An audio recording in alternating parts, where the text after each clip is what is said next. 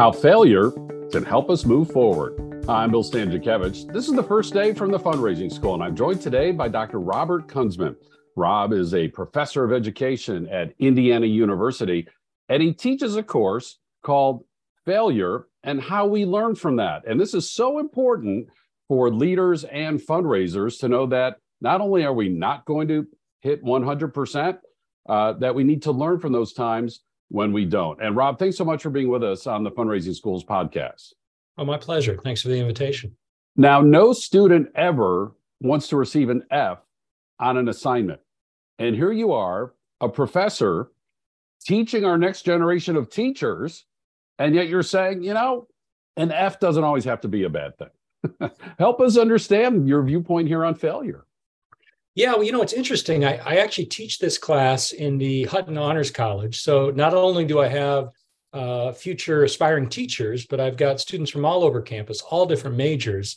And what brings them there, these are honor students. They've succeeded regularly. They know how to play the game and to succeed at it. And yet there's a lot of anxiety that they experience. They may battle with perfectionism. They may be worried about what's down the road, and it prevents them from oftentimes taking chances that they need to take and being willing to experience failure and move through that. So that draws them to the course, and we have a lot of really interesting conversations then about how to learn from the experiences and being willing to take those steps. In your own career as a researcher, as a member of the faculty, how did you come across this topic? How did this become a field of interest for you? It started a number of years ago as I reflected on the way that we prepare teachers and the enormous, I think, understandable anxiety that our candidates have as they start to enter the classroom, and the sense that they need to immediately be successful, and this worry that everything's going to fall apart if they fail, which they inevitably do. And so as I started to think about what are the kinds of messages that we can send that give students permission to fail, even encouragement to fail, and some tools to analyze that to improve, I started thinking about, well, how do other fields, other disciplines understand and navigate failure maybe in different ways that we could also learn from? And that's where it became this sort of interdisciplinary exploration. Well, let me ask you then, Rob, how can failure help us move forward? Well, it really depends a lot on the context. One of the things that we understand from failure is that what is vital is, in the wake of failure, having some tools, having some sort of habits or orientations toward being able to analyze the feedback that you get in order to move forward. A lot of the research in the fields of education and psychology make clear that failure in and of itself is not educative. It's not something that we automatically learn from, in the same way that just having experience doesn't make you any smarter or better in the long run. You have to be able to learn from it. You have to be able to bring some analysis to it. And so developing those skills and those habits is really the vital piece. What would be an example then of one of those skills, one of those habits? And again, I know you teach a full semester long course on this. So just kind of asking you for a for instance, that if I experienced a failure, a project I tried, it didn't work out, the type of a tool or, kind of feedback that I could pursue to learn from that experience. Sure. Well, I'll give you one obvious one that sometimes, though, we overlook, and then one that I find really intriguing that maybe we don't think of very often. The obvious one is getting feedback from others, making our failure public. And this is something that none of us like to do. And yet the opportunities in various fields to share our failure, whether it's in a business entrepreneurial setting or science or medicine is a great example, where surgeons gather together in a highly confidential setting when things don't go well, and they talk about why, and they get feedback without judgment, without punishment. So sharing the wealth, so to speak, is a really key step for a lot of failure contexts. The example of one that we sometimes don't think about, maybe folks in the business world are more familiar with the concept. It's called a pre-mortem. And we know about a post-mortem, where you look back in the wake of things and you think about why things went wrong. A pre-mortem asks you, before you take the step, before you try something, to try and anticipate what are the things that could go wrong. And then if things do fail, you can look back and you see, well, did I have an understanding and appreciation for that dynamic? Or, and this is where the critical learning takes place, are there things I didn't expect? Are there things I didn't understand about the venture, I didn't anticipate, that I can then add to my understanding for the next steps? And so, Rob, if I'm understanding you correctly, then it's as we lead, whether it's in the classroom, whether it's in our philanthropic organization, in the business sector, the public sector, wherever a leader might find themselves, that we need to go into our work knowing that failure is going to happen. Am I understanding you correctly? I think not only it is going to happen, but the attitude that while it's painful, it's oftentimes essential, and that we actually learn more and we develop more and grow more in the wake of failure. Early success, one of the things we know is it can be very misleading, because we oftentimes don't come to understand our blind spots and our weaknesses in the same way. So creating a culture where failure is seen as part of the process is, to me, the sign of a healthy organization, a healthy leadership culture.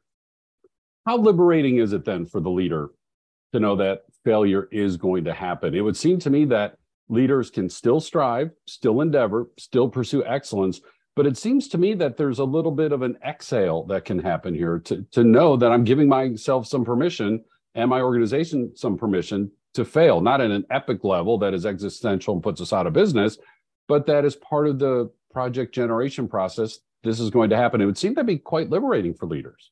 Absolutely. I think that freedom really enables a certain type of creativity and a certain type of risk taking that, as you say, I mean, one of the things that we talk about in the class from the literature is that little bets, small efforts, what sometimes is called in the literature minimum viable products, where we develop little steps along the way, and then we see how it goes, and we either pivot or we keep going.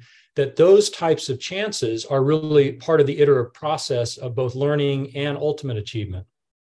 And I can share with you from the standpoint of the fundraising school, everybody is just waiting for that one big donor to walk in the door. And what we teach is you need a large scale annual fund with many donors giving at many levels, that small scale stepping forward that then can lead to major gifts down the road.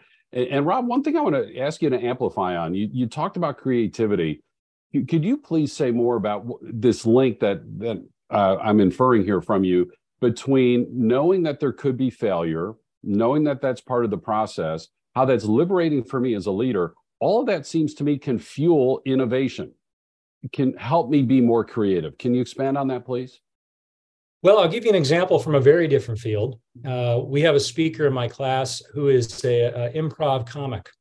And so his work is just awash in failure, right? I mean, and it's public failure. It's in front of everybody in real time. And so what he finds is that the capacity to become comfortable with that dynamic is what gives him permission to innovate and to try things, take chances. And ultimately, the more comfortable he gets with that, the more creative and the bigger success he can be when he takes those chances. And along those lines, whether I'm the stand-up comic or just trying to lead my project, lead my initiative, what about my sense of self, right? When I think about that stand-up comic, there's somebody who doesn't have to, really become overly sad if he or she hears a lot of groans from the audience or, something just fell flat. Help me understand what it means for me in my self-image as a leader to be able to do this and do this publicly in the context of failing.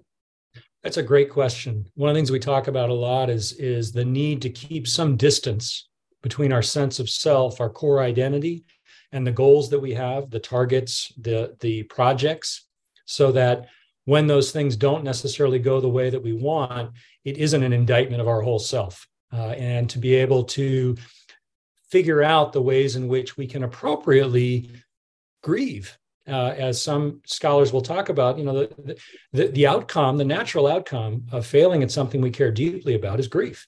So how do we experience that, acknowledge that, but then are able to take another step where we can take that analytical turn and say, okay, what do I learn from this, even while I feel bad about it? We need to know that failure is always a possibility. We need to be able to learn from that failure. And as leaders, it's so easy to be seduced into this thought that I have to be a superhero, that I have to be perfect, that everybody's expecting me to be right all the time, Rob. And it just seems, both of those extremes need to go away if we're going to learn from our failures. What final advice do you have for us as you think about this very important topic of being able to accept and manage failure as part of the process of an overall successful organization? Well, one of the things that I think is partly implied when you talk about creating a culture that encourages failure is that we also have the opportunity and maybe even the obligation to respond thoughtfully and encouragingly to the failures of others around us, that there are ways in which we can ask good questions, that we can provide both encouragement, but also insight into next steps for somebody. This is the work of a teacher every day, is how do you be frank with students about where they need to get better, but also provide that emotional support and encouragement that enables them to take those steps. Rob, what a great final point on what this means for team dynamic, that if I, as the leader, admit that I have failed and I'm learning from that, how it frees up our team to know that they're going to fail and that's going to be okay because we're going to learn from that. And, we're having some failure because we're trying so much and we're endeavoring and we are innovating, and not everything's going to work. And that can help strengthen the overall team dynamic as well. Dr. Rob Kunzman, professor of education at Indiana University, helping us understand the importance of failure within leadership. And this is a topic that we teach within our certificate of fundraising leadership at the fundraising school. You take these 4 courses and it helps strengthen your leadership ability. That's alongside our certificate in fundraising management, where you're going to learn the techniques and skills of important fundraising. And of course, we also have other courses that are specialty type courses on very specific topics, about 24 public courses in all, taught in person and online, both asynchronous, meaning recorded, synchronous, meaning live, in the United States and around the world. We also have custom training that we can bring directly to your nonprofit, your region, your association, anywhere across the world. And we have our quarterly webinars and our free podcasts. All this information available online at philanthropy.iupui.edu/the fundraising school. And you can find Rob's work through the Indiana University School of Education. So grateful for Rob Kunzman joining us today. Our producers are Mike Anthony and Jennifer Baughman. I'm Bill Stanczykiewicz. And now you are now more fully informed on this first day from the fundraising school.